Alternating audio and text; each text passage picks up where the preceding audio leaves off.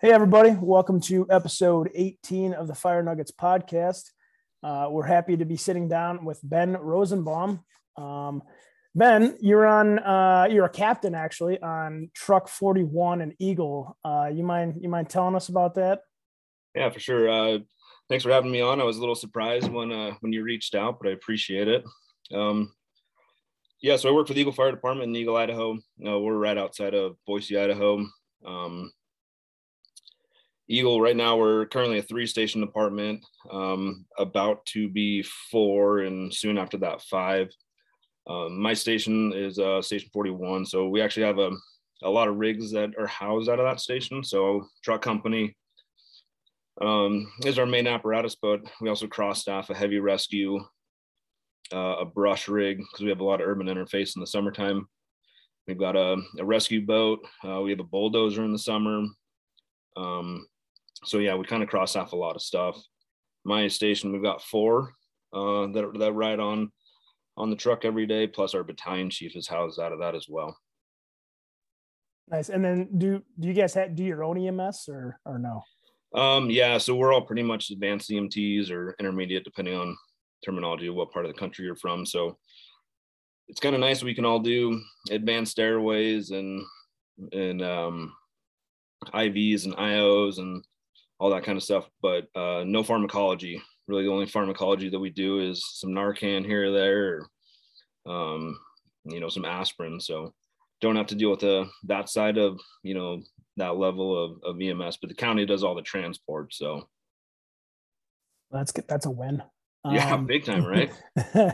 All right. So how many years you got on the job there? And then before Eagle, where were you at as well? Like total years in the fire service? Yeah, sure. So I graduated high school in 2002. I started out as a volunteer in 2003. So my prior experience in life before becoming a volunteer at Eagle was high school. And then I got hired a couple of years after that. Was lucky enough to get hired on with the Eagle. So we used to be a combination department, but I don't know how long it's been ago, 6-7 years ago, probably. We kind of got away with the volunteers and we're just a fully paid department now. Awesome. All right. So you're an instructor for Brothers in Battle. Can you tell us about your time there? Yeah, I mean, that time actually goes well before Brothers in Battle, really. I'm bad with dates, but a long time ago, I was a driver on the truck, and my captain at the time, he was, probably one of my bigger mentors. He and I really saw eye to eye and just firefighting and training and tempo and everything else on the fire ground. And we, this one day I was looking, online, and I saw traditions training, how they were teaching a ton of classes, and, they had a trailer with a ton of equipment and all this stuff. And I'm like, wow, that seems like a pretty cool gig. So I approached my captain. I'm like, hey man, what do you think about doing something like this? And he looked at me like, man, you're just freaking crazy. There's no way, you're nuts. And, a little bit of time went by, and then Brian Olson, who's on my crew with me, he approaches me and he's like, hey, what do you think about doing something like this? And I'm like, I'm in.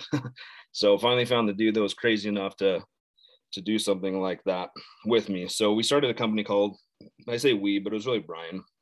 Brian started a company called Refined by Fire Training, and I was just the one that was crazy enough to kind of follow in his footsteps. And basically, Refined by Fire Training, our whole goal was just to get out and teach. We never wanted any money for anything. We never wanted any accolades for anything. It was just a fun kind of side gig for us. We were both super passionate about training and spreading the knowledge that we had been learning over the years. And Brian was the workhorse. He was the one that was building all the props. He was the one that was just straight up calling departments and hey, will you guys entertain us coming there and teaching a class, and we don't want anything in return. So Brian was the one doing all the work, and I was just really the one that was kind of coming up with a lesson plan on cutting 1x2s for door props and stuff like that. So we were doing that for a couple of years, built a pretty good group of guys, with us, and we just travel around and we kind of joke, we teach for burgers and beer. If you give us a burger at lunch and then a beer after class, like that's like the trade-off for us coming and teaching. So we did that for a couple of years, and social media really started to pick up, and Brothers in Battle was doing their thing. And there's this one weekend, like we kind of joke, but I think it actually happened. Like we passed each other on the freeway, going into each other's states, like teaching classes. Like we went into Oregon and they were coming into Idaho teaching the class. And we're like, like, why are we doing this? Like, that doesn't really make a whole lot of sense. So Brian reached out to them, started talking with Cody Tresserell and Jesse Avery, the two founders of Brothers in Battle. And they, were pretty open to the idea of meeting up with us and maybe combining forces. So Cody and Jesse, they flew down here to Idaho and picked them up from the airport. And I kind of joke like it was love at first sight, and everything after that is what it is now. But, like all joking aside, like we drove around, we went out to Brian's shop and showed him the props that we made and just talked about, our teaching styles and kind of just how we do things as far as setting up our classes and how we instruct and how we manage everything. And Cody and Jesse definitely had a better hold on, the professionalism behind the scenes with like insurance and swag and everything else. Like they were really, really organized. So it kind of made sense for us to dissolve Refined by Fire Training and just fall underneath Brothers in Battle. So and I don't remember the dates of a lot of that stuff, but that was back when we were pretty much just doing the basic irons class and a little bit of advanced irons work. And it's kind of grown into helping out at a lot of the conferences like the one that you do. And it's been nice to see that Cody's bringing the basic irons back now though too. So we just pick up classes here and there that we can, and it's been a breath of fresh air with COVID and things starting to loosen up a little bit, that we can get back out and teach again. So awesome. I appreciate you giving the background on that.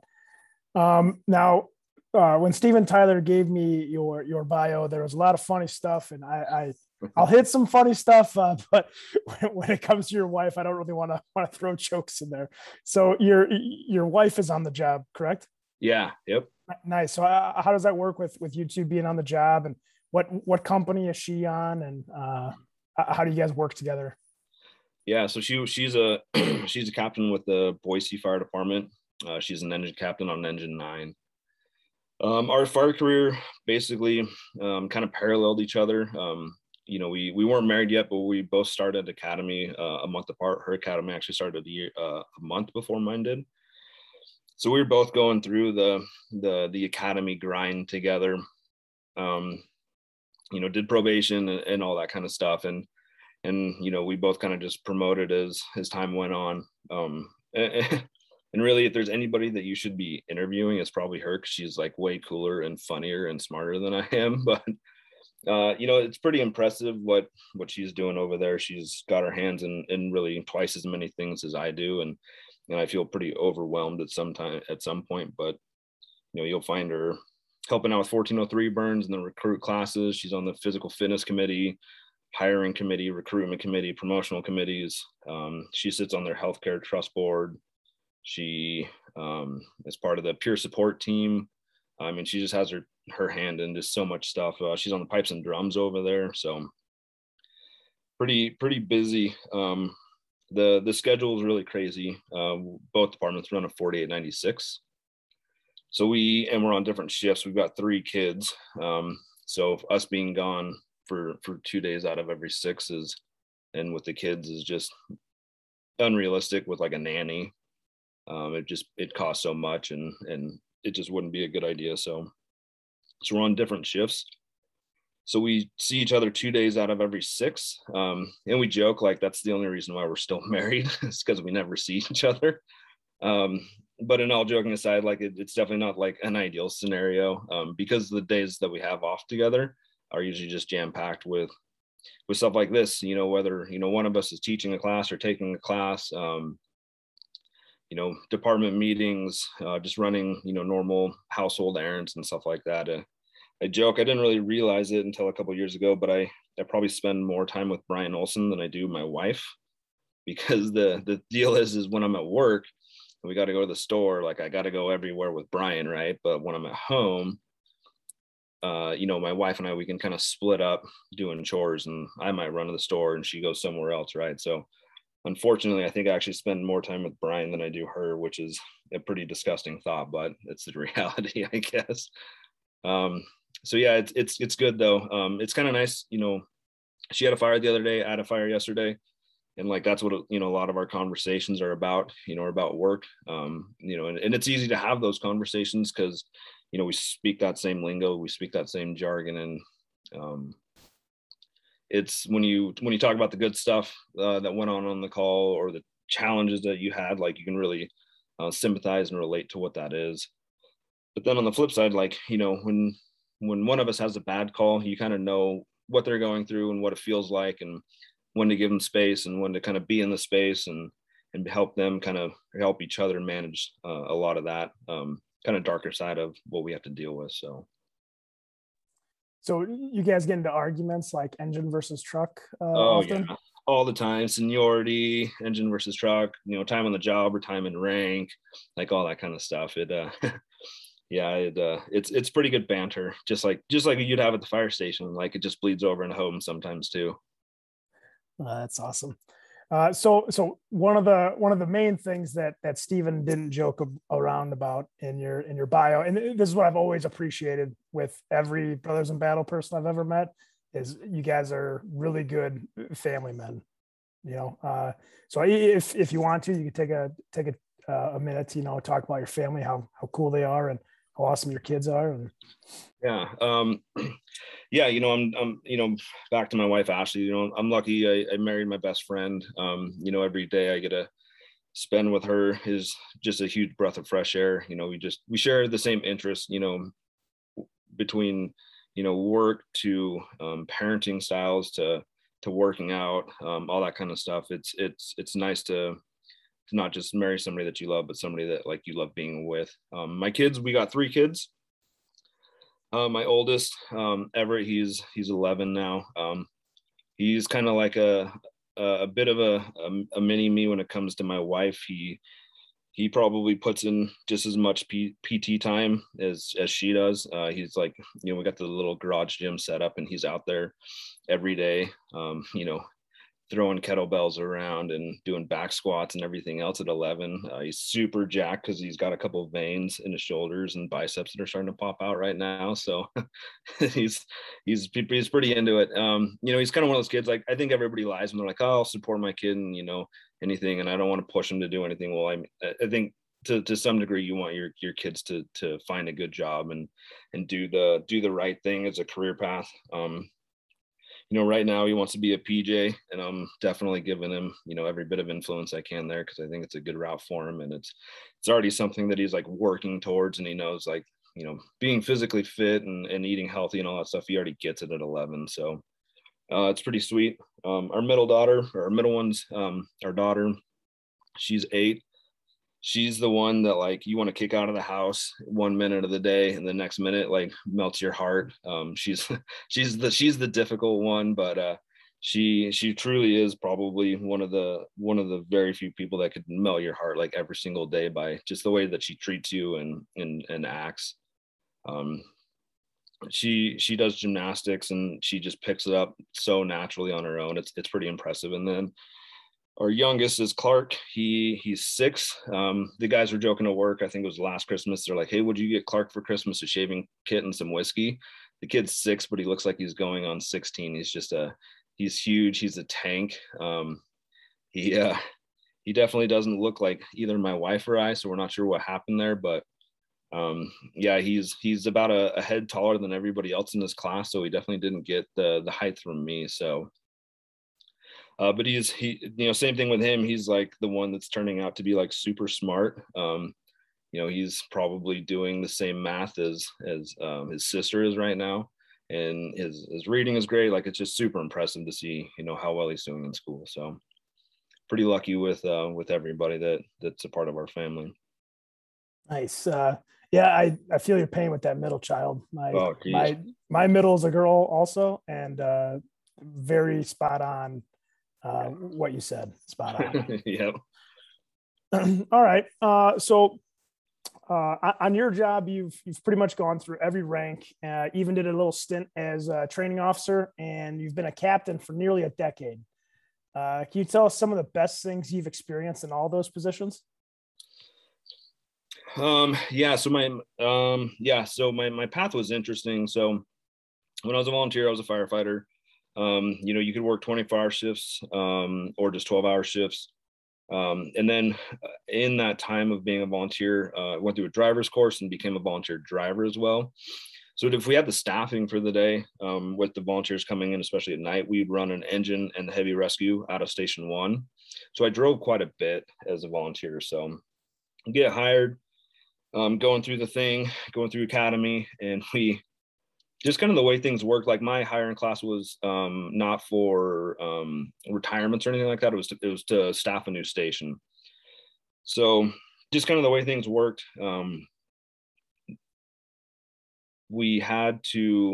union had to write an MOU to allow the 12 of us in this academy to take the driver's test, because there weren't enough firefighters that were eligible themselves to take the driver's test. So it was either, let somebody go and hire specifically for a driver, or write this MOU. So whatever, the union writes the MOU and allows all of us probationary firefighters to take the driver's test. Took the driver's test, scored well enough on it that I ended up promoting. So I had 2 years of probation outside of academy. I had to still finish out my firefighter probation and then roll right into my driver's probation.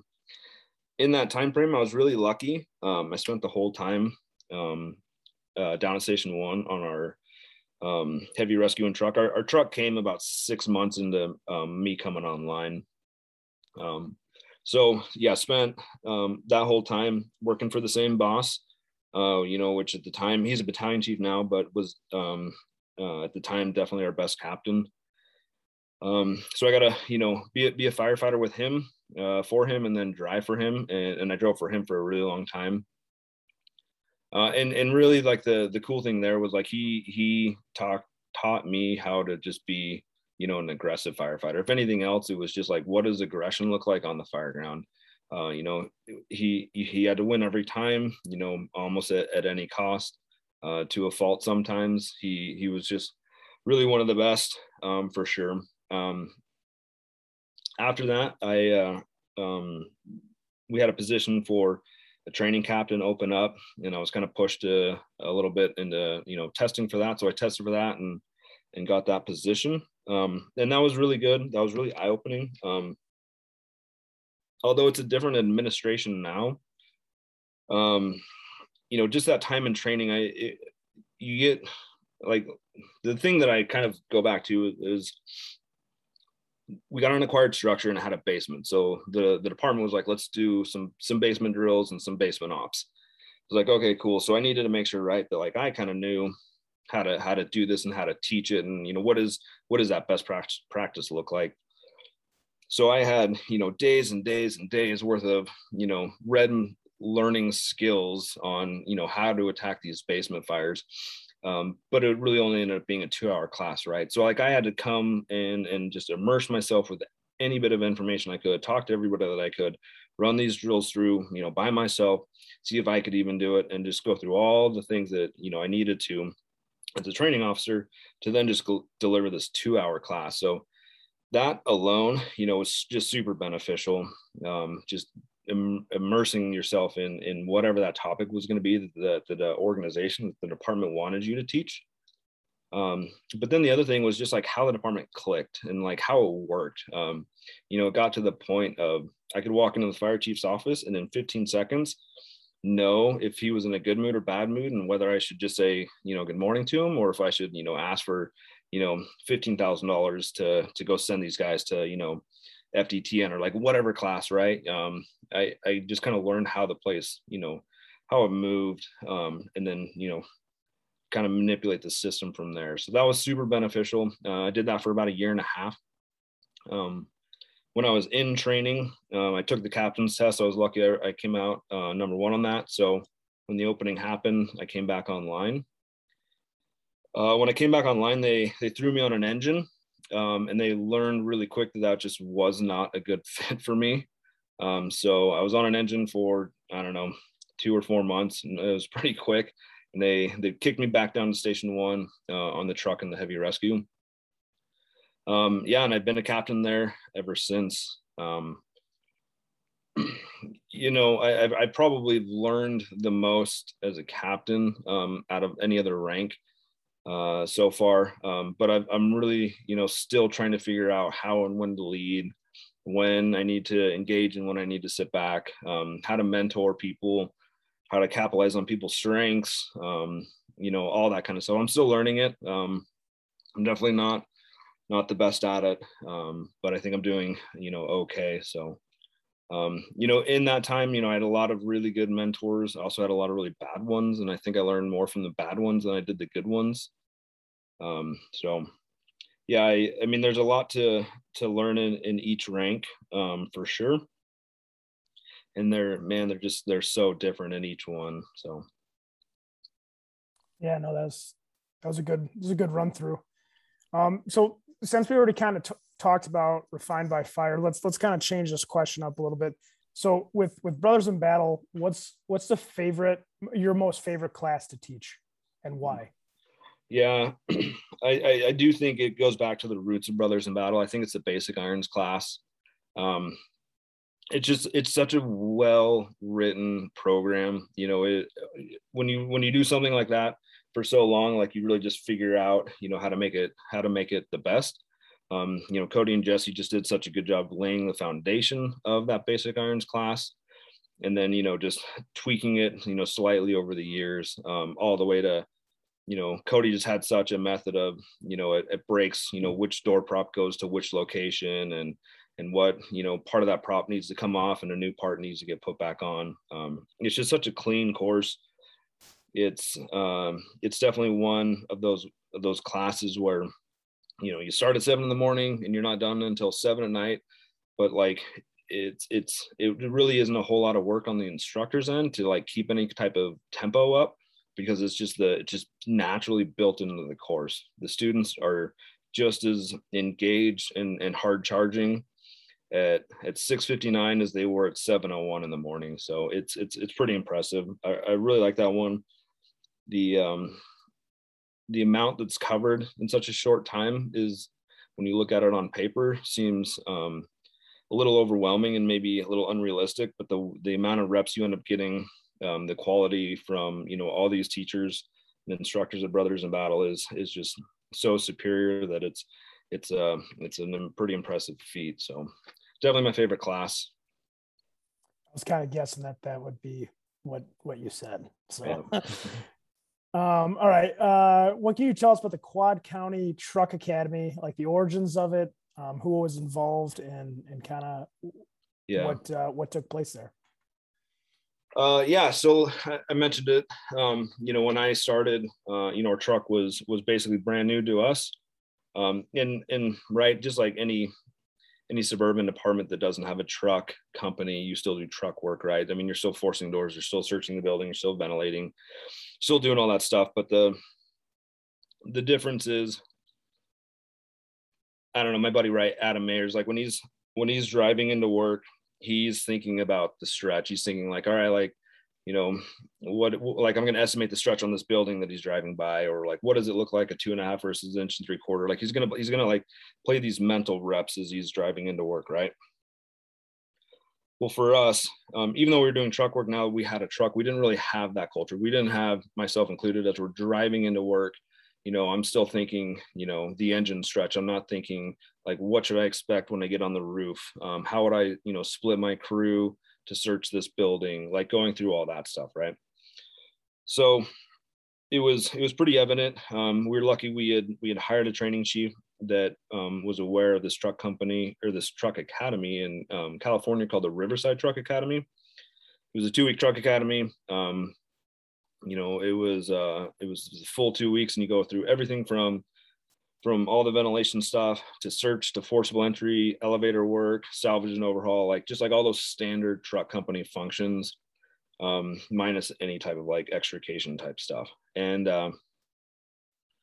so we started sending, groups of 3 down every year. And it was a pretty legit course. Like, I mean, it was that Southern California truck mentality is obviously vertical ventilation heavy, but gosh, they're really good at it. Depending on where you're at down there, like you're really good at forcible entry, and all that stuff. So we started sending guys down, and slowly we started to have this culture shift and mindset shift as guys are driving into work of, hey, like I'm assigned to a truck company today. Like I need to think about like truck company, functions, start working on those mental reps as you drive in. Right. So at one point, one of the guys I work with, he's on our shift, great dude, Ben Morse. He comes back from this and he's like, man, like we need to do this thing. And I'm like, dude, you're freaking crazy. Like there's no way, Eagle, Idaho can like host this thing. Like it's totally impossible. And like 6 months later, our chief has a meeting with us and he's like, hey, we're going to start hosting our own truck academy. And I'm just like, what the, like, there's like, this is like the most daunting task like you could ever think of. And it's like, all right, like she said, we're going to do it. Like, we're going to do it. So I met with him afterwards and I'm like, hey, if you want to do this, like, this is who you need to call. Like, you need to get a hold of like these couple dudes that, we're teaching at the Riverside Truck Academy. Like, if you want any amount of success, like you need to hit these guys up and convince them to like get on board and come and help us. So we did it, got a hold of them and flew some of them up and started having meetings and like trying to figure out like what we needed to do. And I remember this one meeting we had like so vividly as we're trying to figure out like logistically, like how are we going to pull this thing off? And, I raised my hand and I'm like, well, we need like saws and hooks. And our chief's like, what do you mean? And I'm like, well, if we're going to teach this truck company class, like we need a lot of chainsaws and we need like a lot of roof hooks to like actually do the thing, and he's just like had this blank stare of like, I don't get it. And I was just like, dude, this thing's gonna crash so hard. Like we're gonna teach a truck company class and like he doesn't even understand like we need chainsaws, and it's like, oh man. And somehow we pulled it off. The first one went off pretty well, and luckily every year after that, just got a little bit better and better as we went. Hats off to the guys that were really involved, in Eagle and a couple from Meridian that really helped out. We weren't getting paid to do any of it. We were just busting our ass from, like 4 a.m. to midnight for like 2 weeks straight in this thing.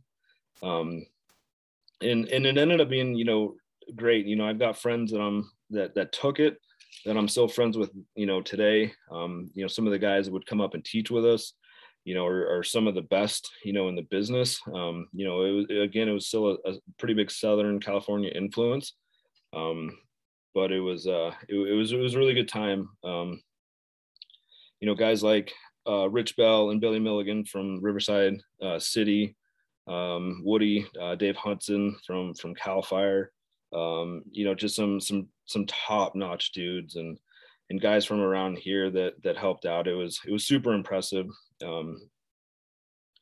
It was pretty funny.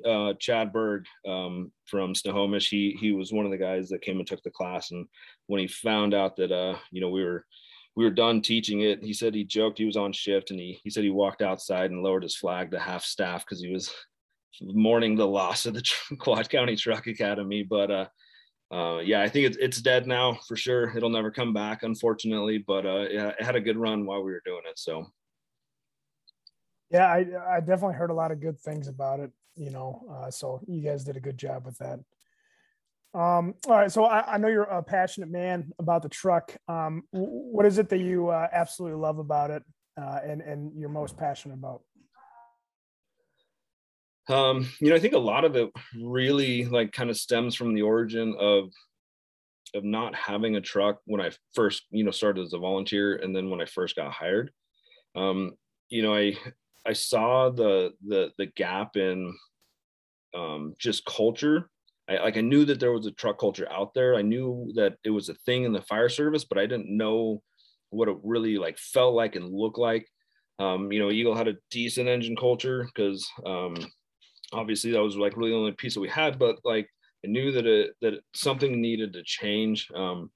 One of the first things that this was as our truck was getting built. My captain at the time, his name's Jeff Crockmall. He told me, he's like, hey, like, I need you to teach like an aerial spotting class or an aerial positioning class. And I'm like, shoot, like, how am I going to do this? Like, we don't even have one. So, I had to do a ton of like research to try and figure out like, how am I going to teach how to drive and spot this rig when we don't even have one yet. And it kind of was just an eye opener of like, there's just so much stuff that we don't know about truck work.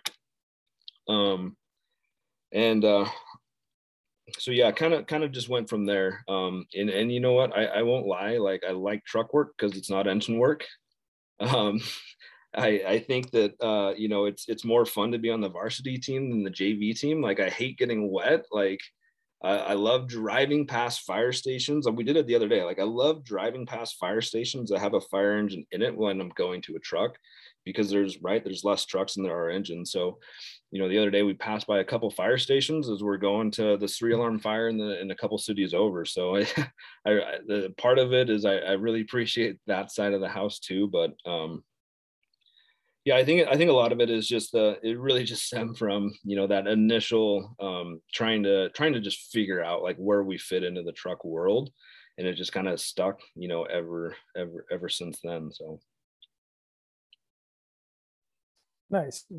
Okay, so from the information I got from Steven's email, he says that you're an effective leader who makes it look easy to push people.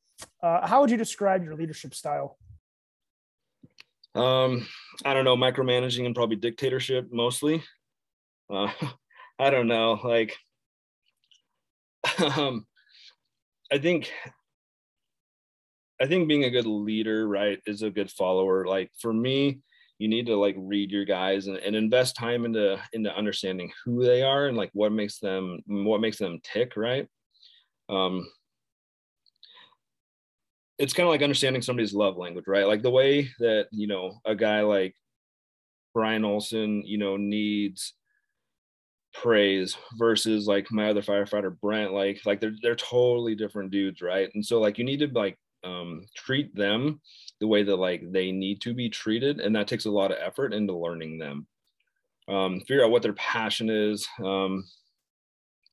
Another thing I like to do, like give them tasks and let them run with it. Like right now, right, Brian's working on like a search manual for the department, and like basically my deal to him was like, hey man, like I want a search manual. I want something that talks about the definitions of what is going to be an oriented search, what is going to be a VES, what is going to be a split search. Like I want everything defined so that we know without a doubt what it means.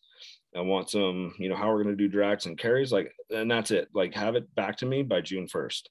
And it was like, however you want to accomplish it from here, like let's make it happen. Right.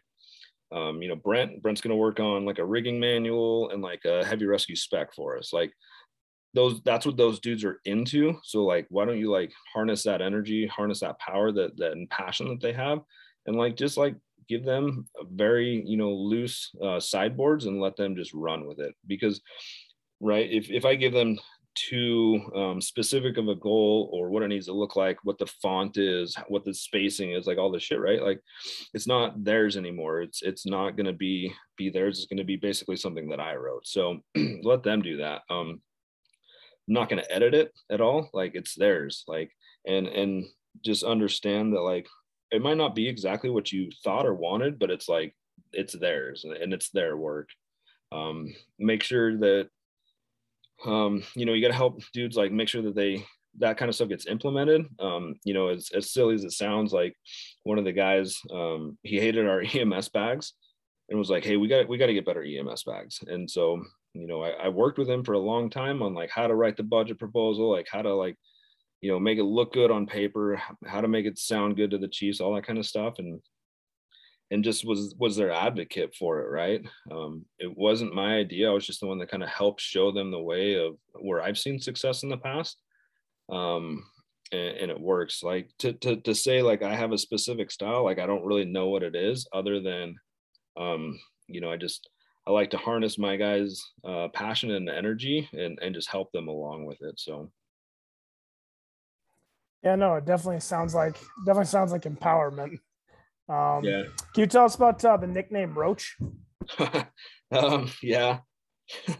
So when I was a driver, my captain at the time, he's a battalion chief now, Jeff. He gave me the nickname Roach because I was always roaching around doing things. I think one of my favorite positions was driving on the truck, and really a lot of it was driving. I mean, I enjoyed the truck work, I enjoyed the heavy rescue, but I really liked driving for him specifically. And one of the things, I'd say this all the time, so like I just had so much pride and passion in, and I remember it happened lots of times. I worked Christmas Day, and if it was a Wednesday, you had to do the weekly on the heavy rescue, and if you're going to do the weekly check on the heavy rescue for us, if you're going to do it right, it's like 3 or 4 hours, like to go through like everything. And like, the weekly comes up and it's on Christmas Day and I'm working, and like, I'm out there doing my thing. Like, it didn't matter to me whether, it was Christmas or not, whether I was with the whole crew or by myself. Like, I just really enjoyed being out there training, even if it was on my own. Um, Fixing things, like checking rigs out. I was just always out there, quote, roaching around doing my thing. So, yeah, I definitely haven't logged a whole lot of hours sitting in the recliner watching TV, although, that stuff's super important to have that crew time. But it's just pretty rare that you'd find me, rock and locked or whatever. I'd be out in the bays under a rig cleaning something, or flying the aerial by myself in the back of the station, or doing something like that. So yeah, that's it. It's funny because yeah, that name obviously still sticks around. So Yeah, no, I mean it's a good nickname. I mean it's not yeah. like appealing or anything like that, but it at Yeah. least means you're a hard worker. So all right, I have no idea if these are funny or good stories or what, but I'm supposed to ask you about the first pancake. Oh. um yeah, so a buddy of mine said this years ago, and it's so true. His name's Woody. So when we were running the Quad County Truck Academy, we had a event over fire props. It was a Connex box, put a bunch of fire underneath it, fill the thing full of smoke, and we reconfigured it so that you could cut ventilation holes out of the top of it. Well, we were firing the thing up, and the first burn of the day, the first cuts, like, they totally sucked. Like, the smoke wasn't good, there wasn't a lot of fire coming out of it. Like, it was kind of just a dud. And he's like, "Hey man, like, it's not a big deal. Like, have you ever eaten the first pancake?" And I'm like, "What are you talking about?" He's like, "Have you ever eaten the first pancake that you make?" And I'm like, "Well, I don't know. Like, they usually kind of suck. Like, they're kind of soggy, or like they didn't cook evenly or whatever." He's like, "Yeah, you always throw away the first pancake." He's like, "Every single time." And I'm like, "Oh shit, like, I get it now." So it's just this weird analogy of kind of training, right? So from an instructor standpoint, we kind of took that and we kind of ran with it, of like, hey, like, if I'm going to teach the department, how to do this thing. Well, so I'll use this as an example. So we just did a bunch of Paratech bipod training, where we got the Paratech stuff, got the bipod head, and we're going to recreate a drill from a call that we had. So long story short, this guy was augering under the road. The auger bit got caught, and it flipped this guy inside this trench and totally jacked him up. Luckily, he didn't get pinned under the machine, but it was really close. So if it would have pinned him, we would have had to, somehow in a trench pick this, 4,000-pound machine off of this dude to then get him out from underneath it, out of the trench, and into EMS hands. So we're kind of somewhat trying to recreate this call. So I didn't want the first pancake to get thrown away when we're training, like, our own guys, like on the job training. So we've taken this joke, this analogy, and so we make sure that, like, the first couple pancakes that we make are always just well before we do the department wide training. So we dug a trench, we threw a 4,000-pound ecology block, like, down in the trench, and we just kept picking this block up and gantering it out of the hole and going through all this rigging stuff and heavy rescue lifting and everything else. ended up doing, 2 6-hour days of just guys that are on shift down to station 1 with me, just like messing with it, just figuring out all the ins and outs, so that when it comes time to like give the training to the whole department, like we've already thrown away the soggy pancakes.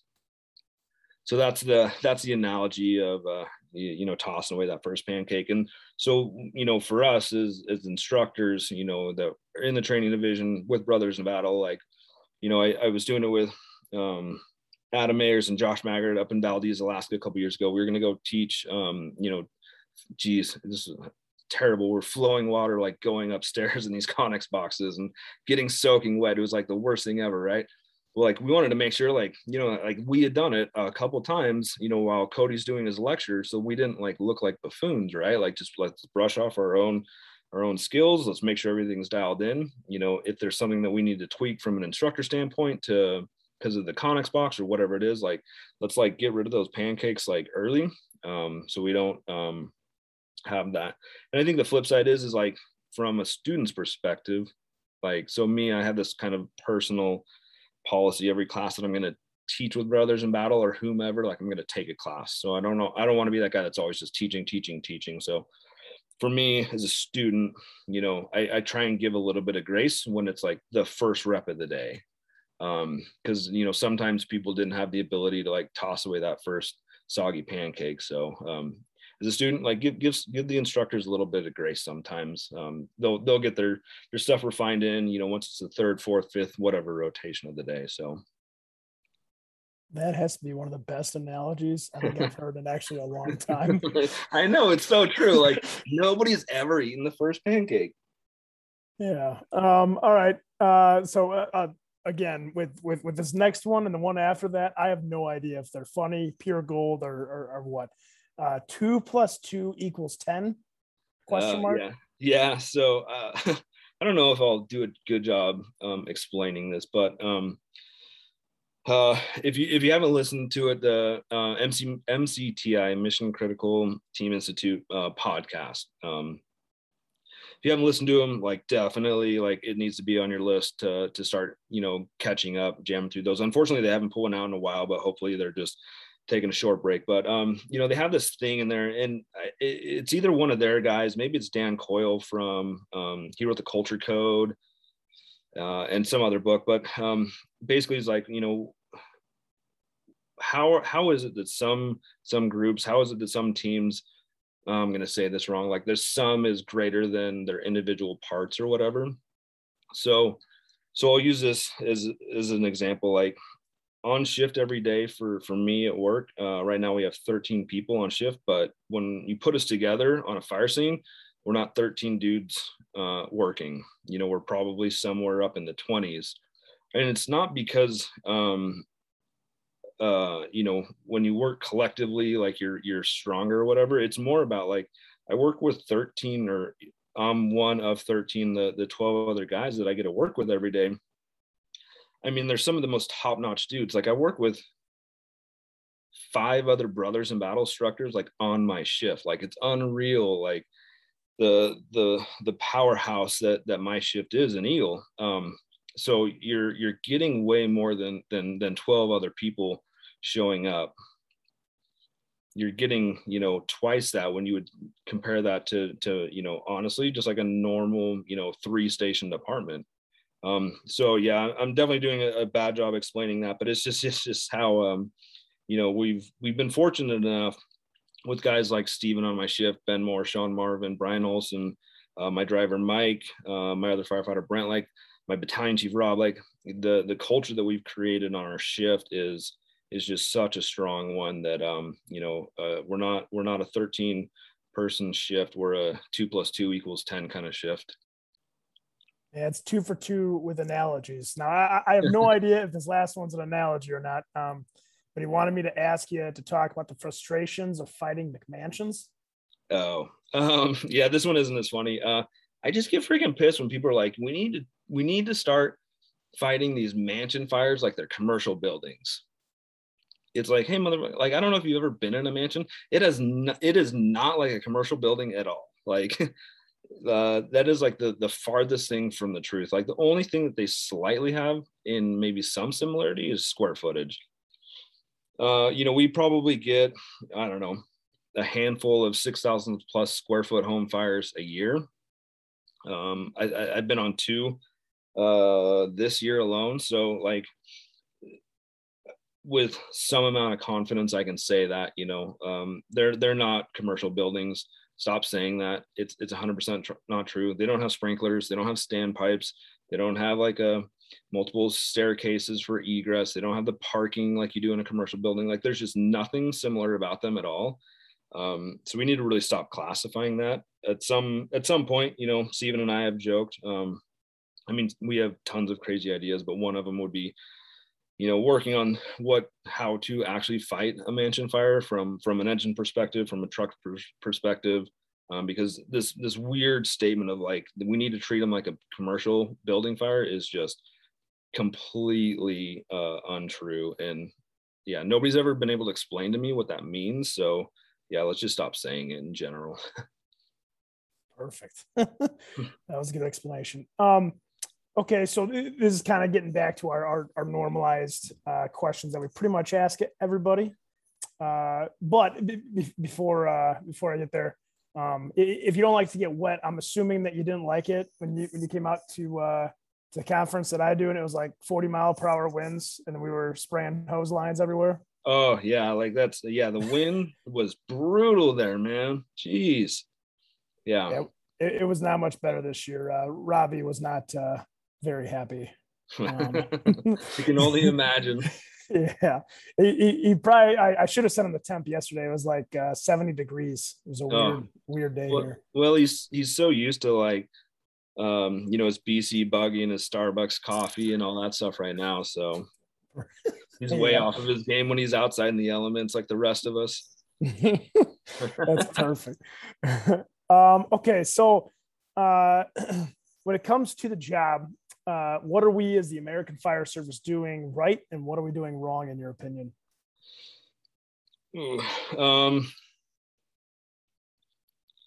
Okay. So yeah, I've heard you ask that question before on some of these, and I've kind of wondered that one too myself. I think for me, like what we're doing right, and I'll try and explain this well, or the best I can. So, right, this is what it's like for me around here. We've got some schools now, some high schools like that are like kind of like VOTEC schools that have EMT programs, firefighting programs. So you can actually graduate high school like with your like basic EMT. You can actually graduate high school with your firefighter 1 whatever certificate. I think that, it's going to take a long time, but I think we're going to figure out like that is actually a really good thing. Cause like this whole like journeyman thing, yeah, I've never been on a fire where I'm like, oh, thank God that guy that was a framer or a mason or an electrician, like he totally like saved our ass, right? Like those guys that are masons and electricians and framers, whatever, like they're really good when you're doing a remodel or you want to like, build onto your cabin, right? Like that's where like those guys have value. And I'm not saying not all of them are good, but I work with those guys, and like some of them, like they're not, just because like you have this journeyman, past experience of whatever, like it's not that impressive. Like I know white collared workers that have a better work ethic now in the fire service than these blue collar workers that have, whatever, journeyman license. I've never been to a fire, like I said, that like, I'm like, oh, thank God this plumber, like this guy that used to be a plumber, like totally like saved our ass. It's not the reality. Like just because you had that past experience, it doesn't really mean a whole lot to me. Now, if the fire department's willing to hire the kid that's 18, that just got out of high school with his firefighter 1 cert, whatever, accredited, program that it came through, like think about like where they're going to be, down the road. So that guy spends, 10 years as a firefighter, 10 years as like a driver, 10 years as a captain. Now he's promoted to a BC. Like think how much time and experience that he's had in the fire service. And now he's going to be a BC, and he's still got a bunch of time left because he got hired so gosh dang young, right? Now, I would rather see where that guy's going to be as a BC than a guy that was 30 that was, a plumber or an electrician or whatever, and then decided to join in the fire department, and he's going to spend his last 2 years as a BC. And, he's got like, 10 plus years less time on the job than somebody that got hired right away. Because here's the reality of it. Like the only small engine I ever ran before I got in the fire service was a freaking microwave. Like I didn't grow up in a family that like I was out like logging with my dad or like running these hydraulic equipment or like whatever. The biggest thing I drove was a Chevy Tahoe or whatever. Like I didn't have all this like journeyman experience. And I think I turned out okay because I had really good mentors and people that showed me how to do things. So I think it's going to take a really long time to see that that's actually like going to be a good thing. I think it's going to take a lot of time to be like, okay, 30 years ago, we had this high school program that was pumping out all these kids with EMTs and firefighter ones. They got hired like super young. Like, and like, look at where they're at now. We've got not a bunch of 25-year guys retiring. We got a bunch of 40-year guys retiring, which is so much time on the job. And, somebody's going to be like, oh, well, they're 18, 19, 20 years old. Like, yeah, the military does it all the time. Like I got zero concern with hiring super, super young dudes. And again, I don't want to knock on all of them. If all of our framers could be like James Johnson, like I take every single one of them, like super solid. But from my experience, like I've just never been that impressed with it. So I think that's what we're doing right. I think it's a weird, it's not the norm. Usually people want to hear that we're hiring, the journeyman or whatever. That's just my take on it. I think that this thought of, getting people super young into the trade right away is going to end up having a huge benefit down the road. What are we doing wrong? Again, I thought a lot about this one. I could tell you 100 things wrong that my department's doing. I could tell you 100 things wrong the county is doing. But this one for me, I don't know anybody that's doing this, and I think we're really missing the mark on it. And somebody's going to think like I'm a freaking savage. Like most of the people in my department who I talk to about this think I'm a savage. But I think when we hire, we need to start over hiring with the knowledge that we're going to like let a bunch of people go. So I'll use this as an example. So we're going to open up a new station soon. So we need 9, 3 per shift. Well, if I was chief for the day, I'm going to hire 15. And when I make those job offers to those 15, I'm going to let them know, I'm like, hey, you're going to go through this 5-month academy or whatever it is that we're doing right now. The day before graduation, the bottom 3, I'm going to let you go. The bottom 3 performers, you're out. Even though you might have passed everything, you're hitting the standards, bottom 3, you're out. Probation goes for a year long. The day before everybody would be off probation, I'm going to let the last 3 bottom guys go. It sounds savage to overhire and to let people go like that, but just think like honestly, can you look at yourself and say, if I knew like legitimately, even if I passed everything, there was a chance that I was going to get fired, like how much harder would you have worked in an academy and on your probation, right? I think all of us could say we probably could have put in a little bit more of an effort, especially knowing that. So, if I was a chief, I make those offers and that, somebody's like, yeah, like I can't make that level of commitment. Like, that's too much for me to swallow. It's like, cool, man, I don't want you anyways. Cause right away, you're telling me you're not committed to the place. Like you're either 100% or you're 100% out. So like right away, like you're washing out people. Some people are concerned of like, well, guys are going to start siloing themselves and be like, you know what? I got to make sure like I can throw the ladder faster, force the door quicker, tie the knot, cleaner, whatever, versus the next guy. Well, those ones that are siloing themselves and not helping out their brothers and sisters, like that's noticeable, right? The dude that like might not be able to force the door as quick as the next, but like is spending tons of time helping the rest of the class out, with search techniques, hose handling techniques, whatever, like that's the one I want because he's a team player. It's not just about him, it's about the team, right? So I think that it's a fairly savage move to do that, but because a lot of people uproot their lives for the fire service. But if you're going to put in that level of commitment, and with that kind of consequence, I think you're going to get a pretty incredible fire department, you know, as time goes on with that. So I think our hiring practice is just way too weak. Yeah, no, I agree with you. That would be one way to get the highest performers that you possibly can. Yeah. Because they have to give 100% all the time. You know, there is no dipping down, feeling sorry for yourself, you know? Yep. Okay. So if you could see into the future, what would fire service training look like in 10 or 20 years? Yeah, that's easy. Every department has their own version of FDTN. Next question. I'm not going to disagree. No, like, right. Like years ago, his name is Tracy Rayner. He's the chief for Valdez. He used to be the training chief for Boise Fire.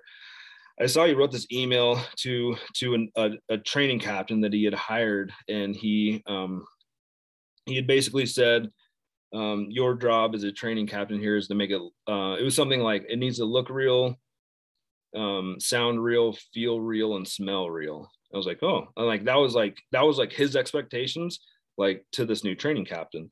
I was like, that's pretty legit. And I never really thought a lot more of it. And then, I was lucky enough, went to FDTN with Steven.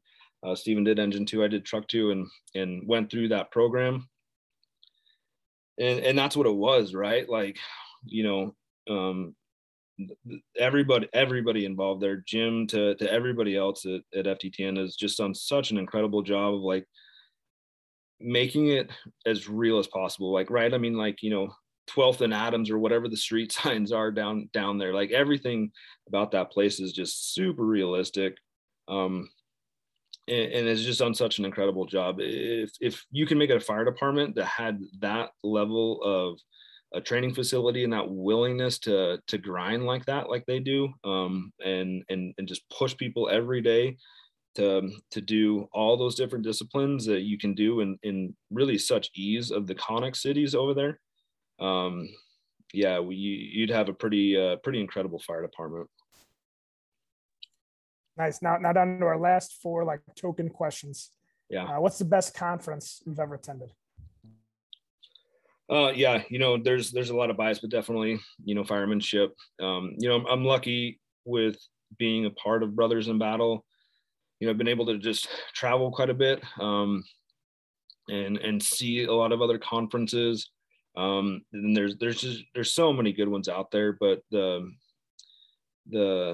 vibe and the feeling and the culture and everything that Cody and Andrea and everybody else, over there, the First Wood Fools, that they bring to that conference is just, I mean, it's unreal. It is absolutely unreal. And hopefully Cody finds a good way to bring it back here soon. I'm super bummed that it's not happening right now, but hopefully they can bring it back. It's a pretty incredible conference. I like the ones that, have both the lecture and all the hands-on stuff with tons of options. It's a really good, well-rounded mix. So. Yeah, that's definitely one of the most picked answers we have here. So, yeah. What's the best class you've been to?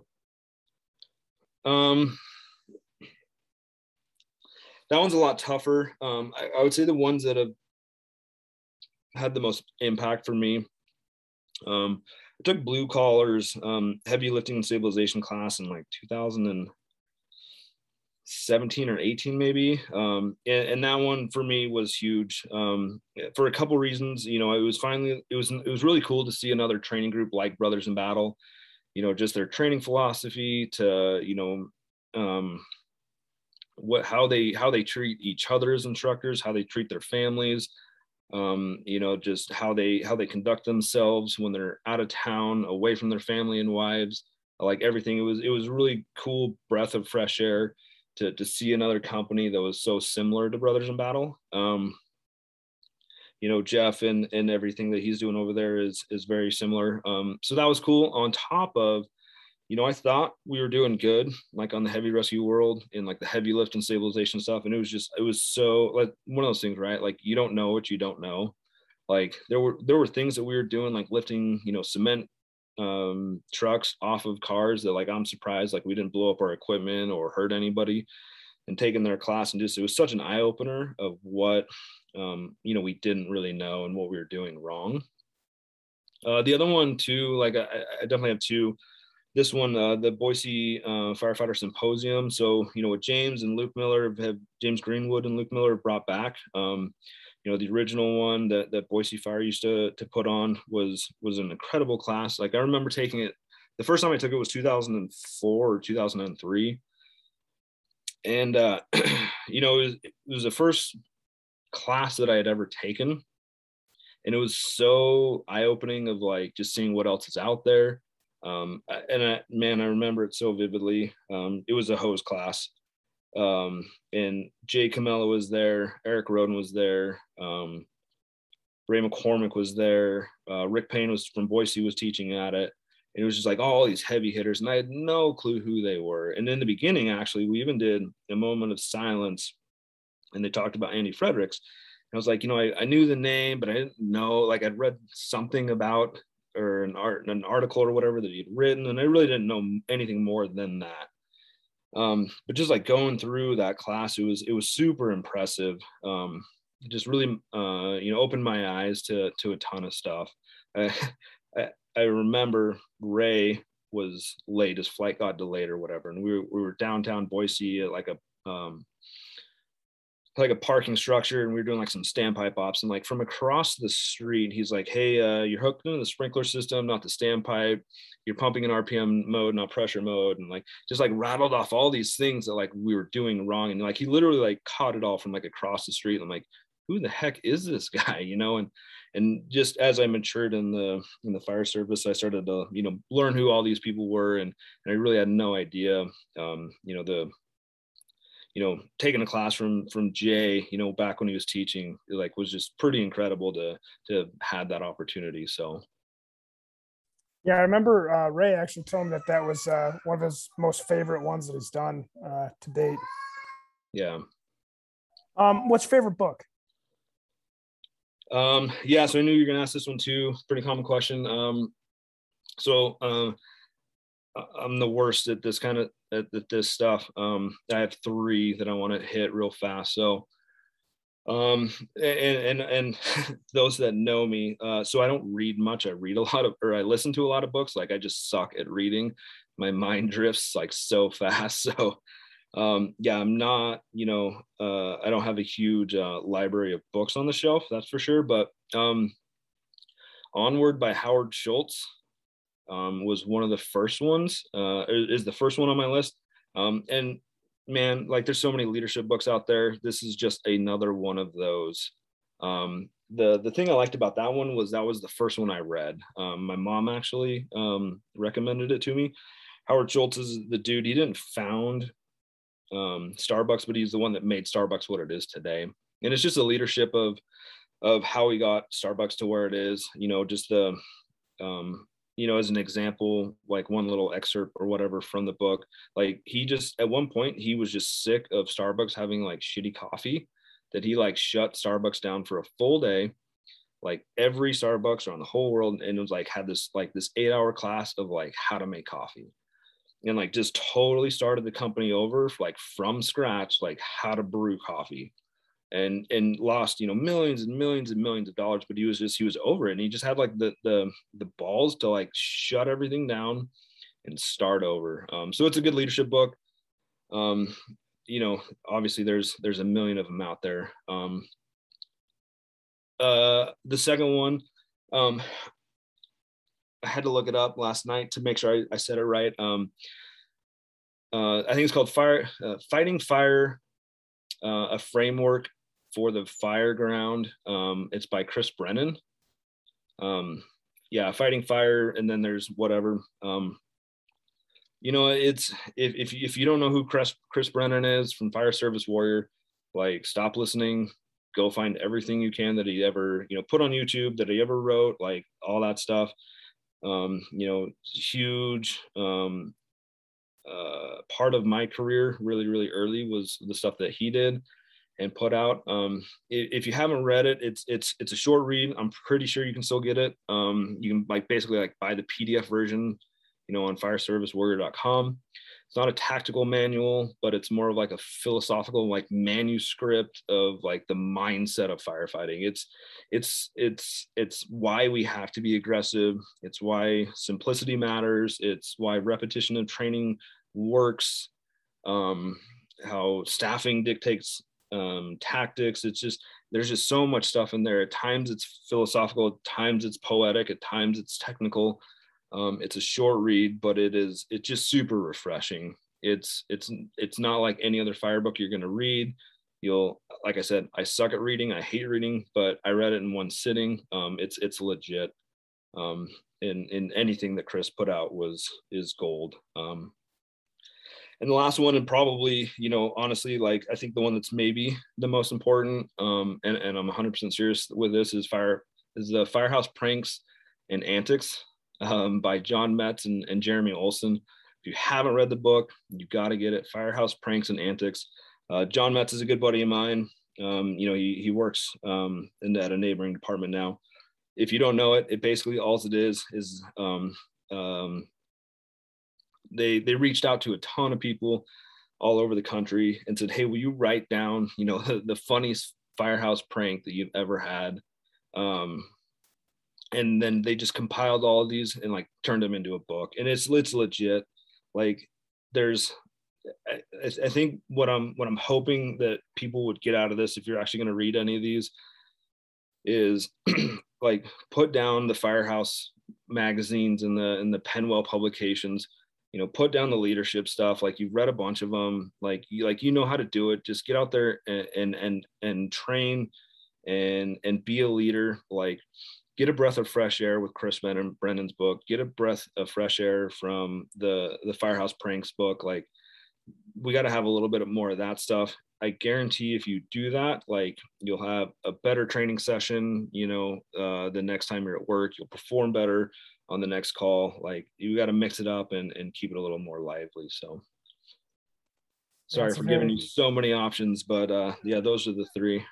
No, I 100% agree with them.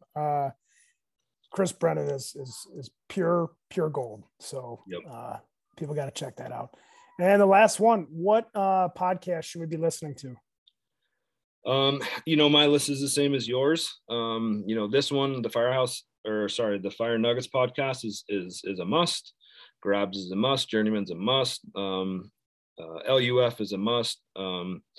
Mentioned it before, Mission Critical Team Institute, MCTIs is a must. And yeah, you know what? I keep telling him, and I'll tell him here, so everybody can hear, Steven, bring it back, dude. Everybody wants it.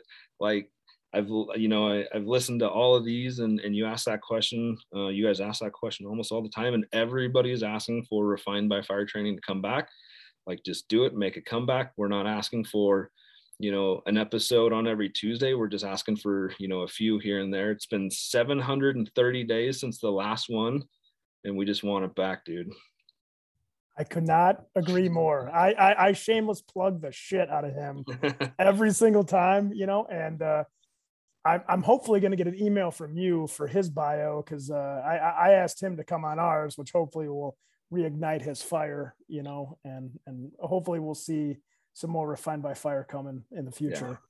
Yeah. No, I think what I appreciate about Steven is that he would put in so much effort in studying, who to interview, why to interview them, their past. I remember him getting ready to have Jim McCormick on there, and he just he stalked the dude, right? Trying to learn everything about him, his dad, his department, about FTTN. He probably had 10 hours of research in that, let alone the interview, let alone hours of editing, because he's a perfectionist. I get it. He's super busy with young kids. But man, we're not asking for the world. We're just asking for a few here and there. So.